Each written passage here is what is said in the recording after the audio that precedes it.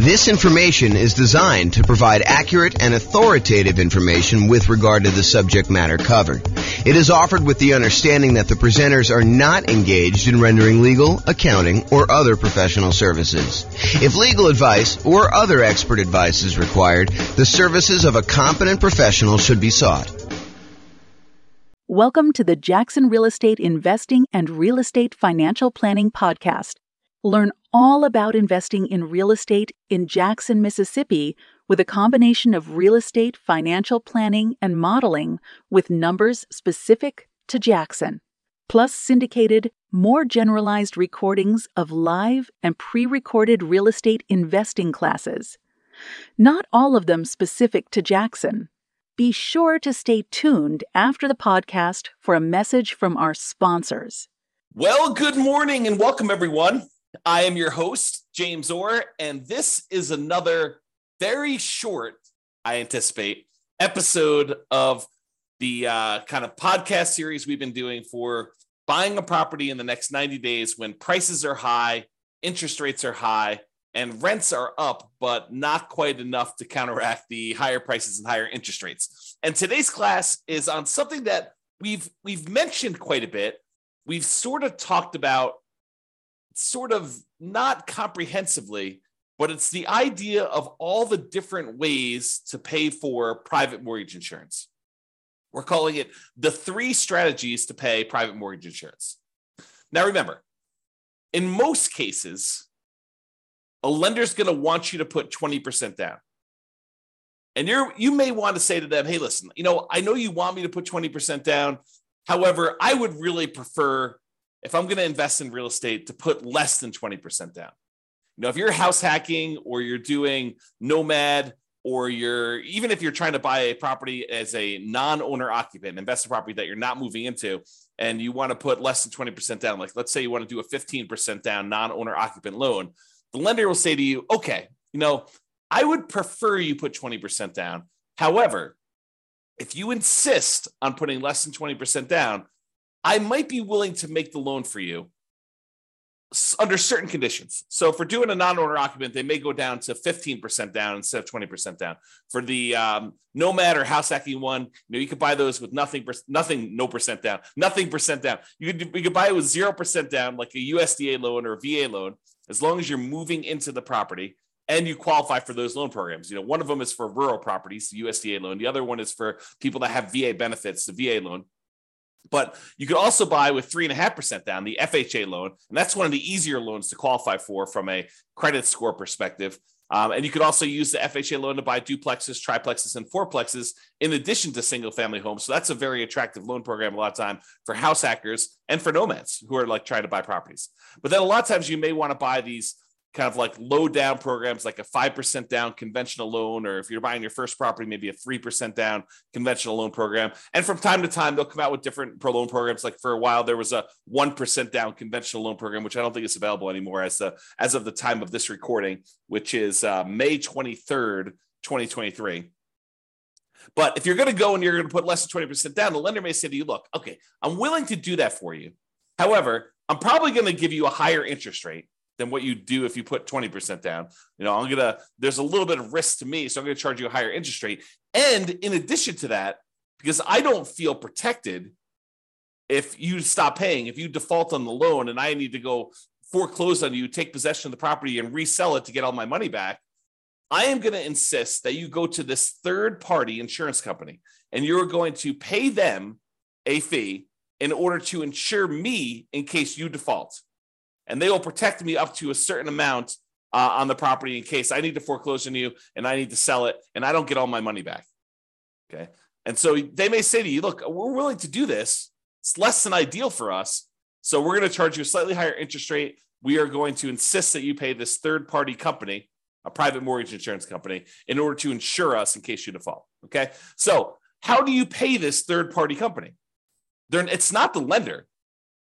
It's usually a third party, a separate company from the lender themselves that actually insures against them having a loss in case they need to foreclose. Okay, so the 3 ways to pay private mortgage insurance is, number 1, an upfront lump sum fee, like a one-time relatively large payment that is like a one-time insurance premium. It's almost like title insurance, right? With title insurance, we're not paying monthly. We're not paying yearly.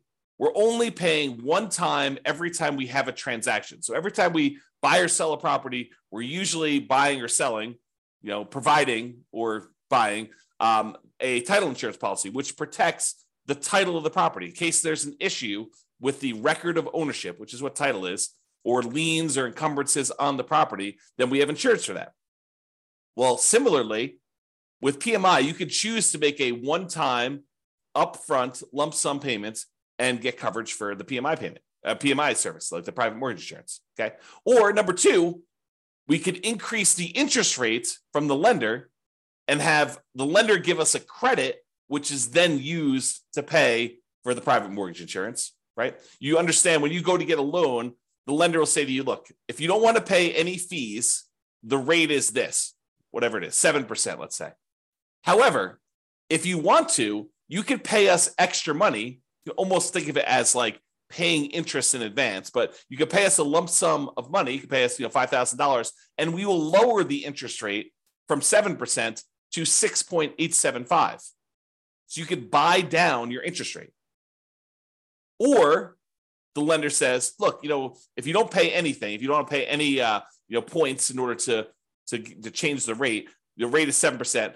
But if you want to, if you voluntarily take a higher interest rate, we will actually give you some money. We'll give you a credit that you can use to cover some of your closing costs. And so the lender says, look, if you voluntarily take 7.125, we will pay you $4,000. So it works in both directions. Now, you can't do this and say, okay, I'll take 17%, you give me $120,000. Doesn't work to that extreme. There's limits as to how high you can go in both directions. You can't buy it down to zero, okay? So you can buy this thing down a little bit. You can pay, a little bit of money. You can buy it down, in some cases, half point, a point. You might be able to get a credit for a little bit. There are limitations usually on a loan as to how much you can do there. So you can choose to voluntarily tell the lender, look, I don't want 7%. If you give me 7.25 or 7.375, then you could pay the private mortgage insurance from the credit you're giving me. And so it's sort of like a, in quotes, lender paid private mortgage insurance because the lender is paying it for you and they're baking it into the rate. They're baking it into the mortgage interest rate, right? You're voluntarily taking a higher interest rate in exchange for not having to pay PMI. Another way of thinking about it. Okay. Or the third way is you could pay a monthly private mortgage insurance premium to the private mortgage insurance company via your escrow, and that could cover you for your insurance. Now, and sometimes there are combinations of these. You may have an upfront premium and a monthly premium. For example, with FHA loans, there's an upfront mortgage insurance premium and a monthly mortgage insurance premium. Okay. Now let's look at each one of these to kind of go through a little detail. And we're going to talk about the pros and cons of each because there are some significant advantages to doing one way or another. And depending on what you're trying to accomplish and what your plans are with the property, you may want to do one versus another. Okay. So let's talk about that upfront lump sum PMI fee where you just pay one big chunk all at once, one time when you acquire the property. So you pay that one time upfront lump sum payment for private mortgage insurance instead of paying it monthly. So what are some of the benefits of doing it that way? Well, number one is you don't have to worry about the loan to value of the property and when private mortgage insurance drops off. So with the other payments, the other types of private mortgage insurance options, like the monthly one, in some cases, FHA being an exception, where FHA, depending on how much you put down, doesn't go away ever. But with conventional financing, when you decide to pay a monthly private mortgage insurance payment, after a certain point, when the property value gets to the point where your loan balance is less than 80% of the value of the property, when you get to an 80% loan to value, in other words, then you can request to have that private mortgage insurance removed and you no longer have to pay the monthly fee. Well, if you choose to do the upfront lump sum payment, you don't have to worry about all that. Well, is my property value high enough? Is my loan paid down enough? Am I really at 80% loan to value? You don't have to worry about any of that stuff. And in a lot of cases, when you go to do the monthly one and you think you're getting close to that 80% loan to value, sometimes they'll say, okay, you're relatively close. Why don't you pay for an appraisal? $800, $600, $1,000, depending on when you get it, who's doing it, all that other stuff. But it might cost you, I don't know, somewhere between $500 and $1,000 probably, in order to have an appraisal done to prove to the lender that you are at that 80% loan to value to request to have that monthly PMI removed. Well, if you do the upfront lump sum PMI payment, you don't have to worry about the appraisal. So you can almost subtract off whatever it is, $500 to $1,000 off the cost of the PMI payment, because you'd probably have to pay that in order to have it removed if you're thinking about doing it aggressively. Now, if you just wait until, based on your original purchase price and the loan paying down to 80% loan to value, they probably will not require an appraisal at that point, because it's conservatively likely that you're at 80% loan to value then, and you might not have to pay for an appraisal at all. Okay, but talk to your lender to get the details of your specific loan and your situation and what they're going to require. Okay, so you don't have to worry about that loan to value and when the PMI is going to drop off, because you just paid it all up front, so there's nothing for it to drop off. It basically is in existence already. You paid a one-time upfront lump sum payment, and you don't have to worry about anything monthly. Okay, now when you pay a whatever it is, lump sum upfront payments for your PMI, you don't have that increased monthly expense. You don't have a monthly PMI payment. So your cash flow is improved. You've reduced the expenses that you have on buying the property. And so your cash flow looks better, because cash flow is really all the income on the property minus all the expenses. And if you have a monthly PMI expense, then you no longer have that if you decide to pay an upfront lump sum PMI payment instead of the monthly.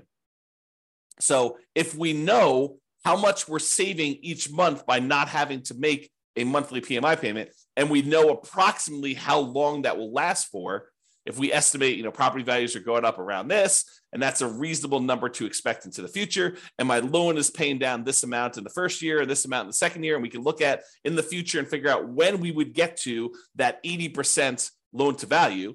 And you can look at that on the world's greatest real estate deal analysis spreadsheet. You can look up what the estimated loan to value is at the end of any given year on there. And you can see when about it will drop off to about 80% based on your kind of assumptions you put into the spreadsheet. So you can go look at that. And so you could say, okay, well, by paying this upfront lump sum PMI payment, wow, it's a tongue twister, versus doing it monthly, you could say, look, okay, I basically am saving myself $200 a month by not having to make this PMI payment for this amount of time. So I could look at what the overall return was, not having to make those payments on the amount that I had to invest. And you could calculate a return on investment for that. Now it's estimated, right? Because we really don't know until the future actually happens when the PMI, if you were paying it monthly, would drop off. It's possible property values go up a lot faster than we estimated, and it can come off sooner. It's possible that property values do not go up, that they go down, and that we have that PMI on there longer than we expected. So we're really doing an estimated calculation as to whether or not we should do this upfront lump sum payment and what the return is going to be on that by how long we might possibly have the monthly one. Okay. And it might be, when you're thinking about this, and you calculate your return on investment for doing the upfront lump sum one, and based on not having to make those monthly payments, it might be better from a return on investment or cash flow perspective by taking the same money and instead using it for additional down payments and or buying down your interest rate. So when you look at these calculations, you say, okay, look, I've got an extra $10,000 sitting on the sideline, right? I've got all the down payment I need to do the deal. I've got my negative cash flow set aside. I got my reserves set aside. I'm all ready to go. However, I've got this extra 10K. What should I do with the 10K? Well, one option is I could possibly decide, instead of doing monthly PMI, I could pay the upfront lump sum PMI and not have to worry about a monthly payment. Okay, that's one thing. We could look at what the return would be on taking that money and doing that. We could estimate what the return would be. Or I could say, look, maybe instead of doing paying PMI up front, maybe I could take the $10,000 and add it to my down payment. So instead of putting whatever it is, 5% down, now maybe I'm putting 7% down, or 8% down, or 10% down, whatever it happens to be. So you could choose to do that. You can look at how that would improve your investment by using the world's greatest real estate deal analysis spreadsheet and playing around with this, saying, okay, what if I put 10K more in my down payment? How would that impact everything? How would that affect my returns? How would that affect my cash flow? Like, I look at all those different things. Or instead of actually taking that $10,000 you have on the sideline and using it for additional down payment, you could choose to go to the lender and say, okay, Mr. and Mrs. Lender, what if I gave you $10,000? How much could I buy my interest rate down for? And they could tell you, well, for $10,000, that's about whatever it happens to be, 3.2 points. And so you could buy it down for, down to this if you decided to do that. And they may say, it's 0.875% percentage points better. So if you had a 7% loan, maybe it's down to 6.125 now. You're like, oh, that's pretty good. That would improve my cash flow by this, and that would be better for me. And you could plug that into the world's greatest real estate deal analysis spreadsheet, and you could calculate which one of those three options is best for you. Paying the upfront lump sum PMI payment, paying additional down payment, or buying down the interest rate and seeing which one of those three options gives you the best overall deal. And it might matter what you plan on doing with the property. And that's sort of the subtext of this, right? If you're planning on holding the property for 30 years and eventually paying off that loan completely, and you don't plan to refinance ever, then maybe buying down your interest rate is one of the better options because that savings lasts for the entire 30-year period. And you can look at that.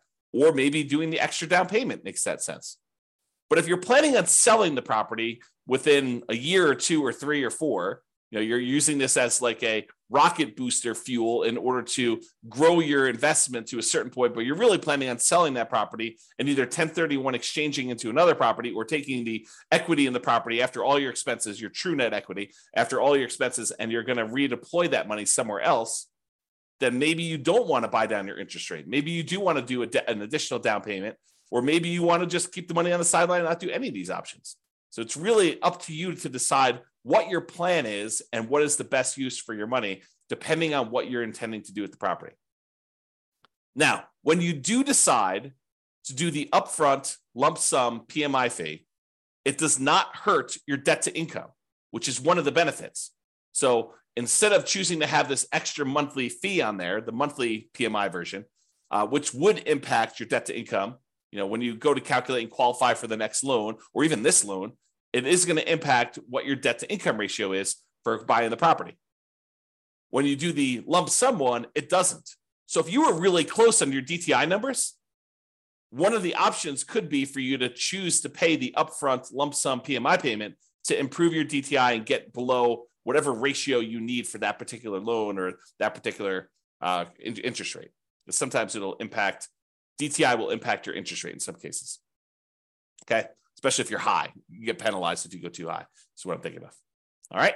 So the benefits are you don't have to worry about loan to value. And when it pays off, you get improved cash flow and it does not hurt your debt to income ratio. Now, what are the downsides of doing this upfront lump sum PMI payment? Well, number one is you're paying a big chunk up front. You got to have that money. If you don't have the money, it's not an option. Right. And if the market is appreciating very quickly and you have a very low interest rate, you're gaining equity and lowering your loan to value very rapidly, right? Because the market's going up, so your property value is going up, and the lower your interest rate is, the more you're paying in principal on that loan early on. It's lower interest rates actually pay a little bit more in principal payment with each payment that you're making. So if you got a low interest rate and property values are going up, then the spread is increasing quickly. And so your overall loan to value, the amount of your loan balance compared to the value of your property, is actually improving. And so you might not be paying that monthly PMI for very long at all. So in a fast appreciating, low interest rate environment, which we saw pretty significantly over the last, 5 years or so, you may be choosing to pay this upfront lump sum payment when you would be paying your monthly PMI for a very short period of time. And so much so that if you're seeing these really rapid increases in property prices, like 10% plus, which we saw in some markets, then you might actually run into a different problem, which is a minimum that the PMI must remain in place. Some PMI companies may say you need to leave this policy in place for at least a year if you're paying monthly. Okay. And if that's the case, then you may run into that. If property values went up 10% and you paid down your loan a little bit and you put 8% down your loan to begin with, well, a 10% increase in paying down the loan, a couple of percentage points, you're already at 20% at the end of the year. So realize that could be a potential issue. Okay. All right. So that's upfront lump sum PMI fee.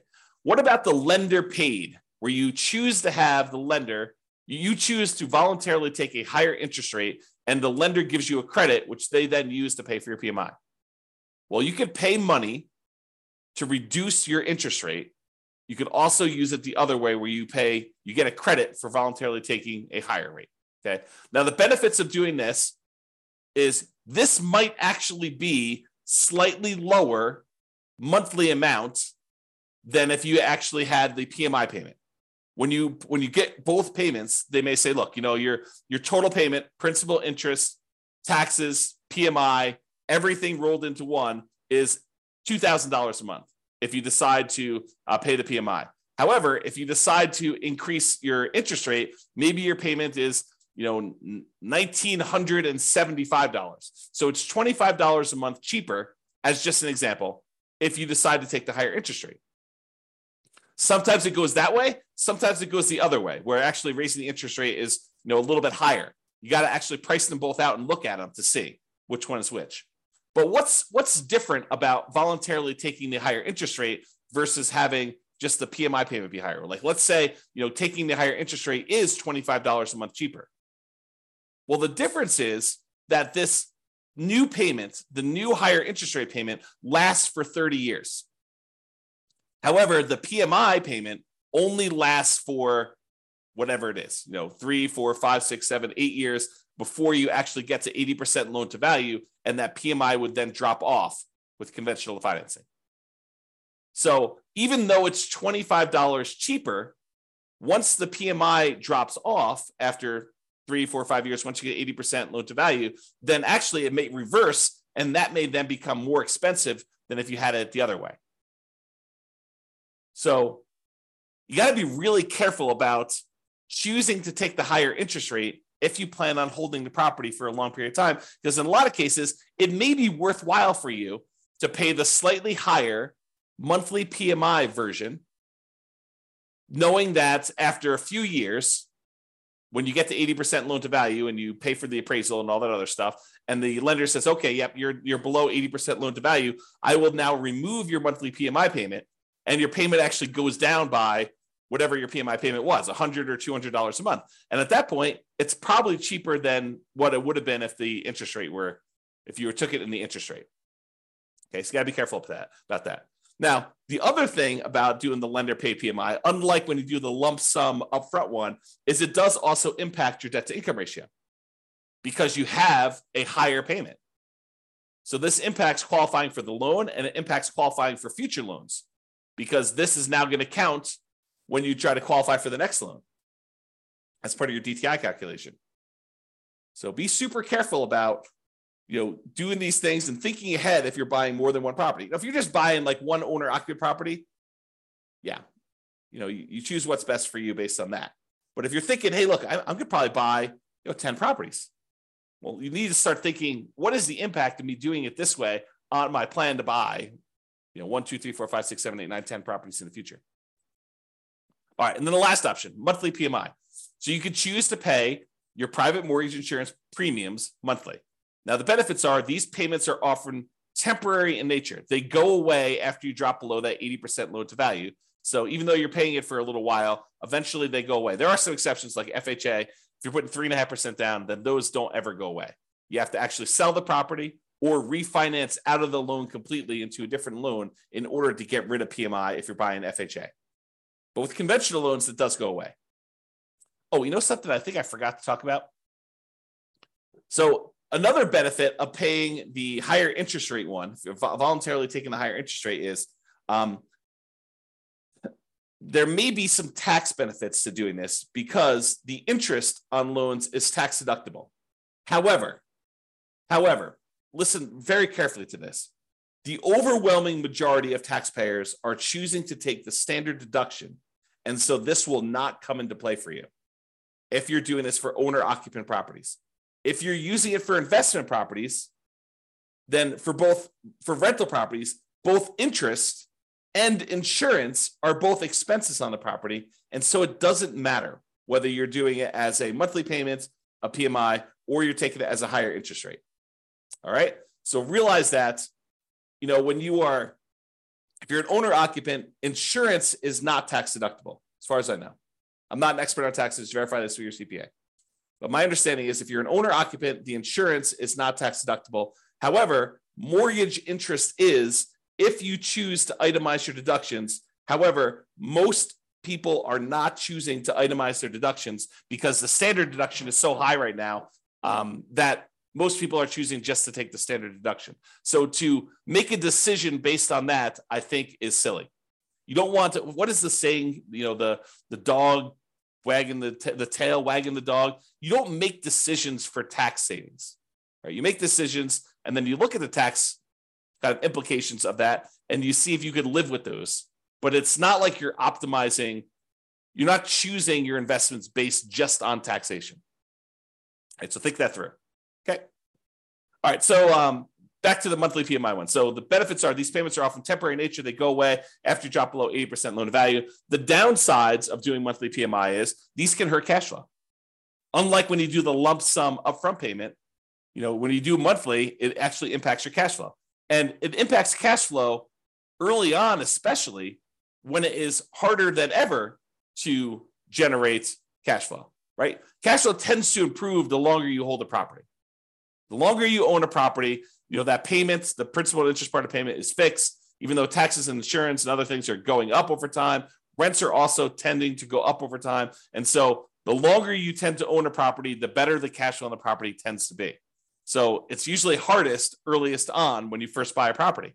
And so that's when you have this monthly PMI payment, which is when it's hardest to get cash flow. And that's when it hurts the most. So that's the trick.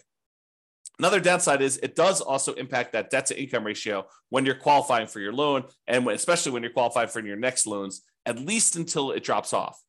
So when we think about comparing monthly PMI to taking the higher interest rate, at least the monthly PMI option, except for FHA loans, is going to drop off after some point. And then that DTI will be improved and it won't impact you anymore. But if you do the higher interest rate, that lasts for 30 years or until you pay off the loan. So that's harder. All right. So in conclusion, lenders prefer you to put 20% down. If you insist on putting less than 20% down, they may opt to make you pay they may opt to make the loan, but might require you to purchase third-party insurance to protect them in case you default. This third-party insurance is called private mortgage insurance. It protects the lender against you defaulting. You pay for it to protect the lender because they would rather you put 20% down. You are insisting on putting less than 20% down. They're saying, okay, you twisted my arm. I will make you the loan. However, you need to actually protect me in case you default.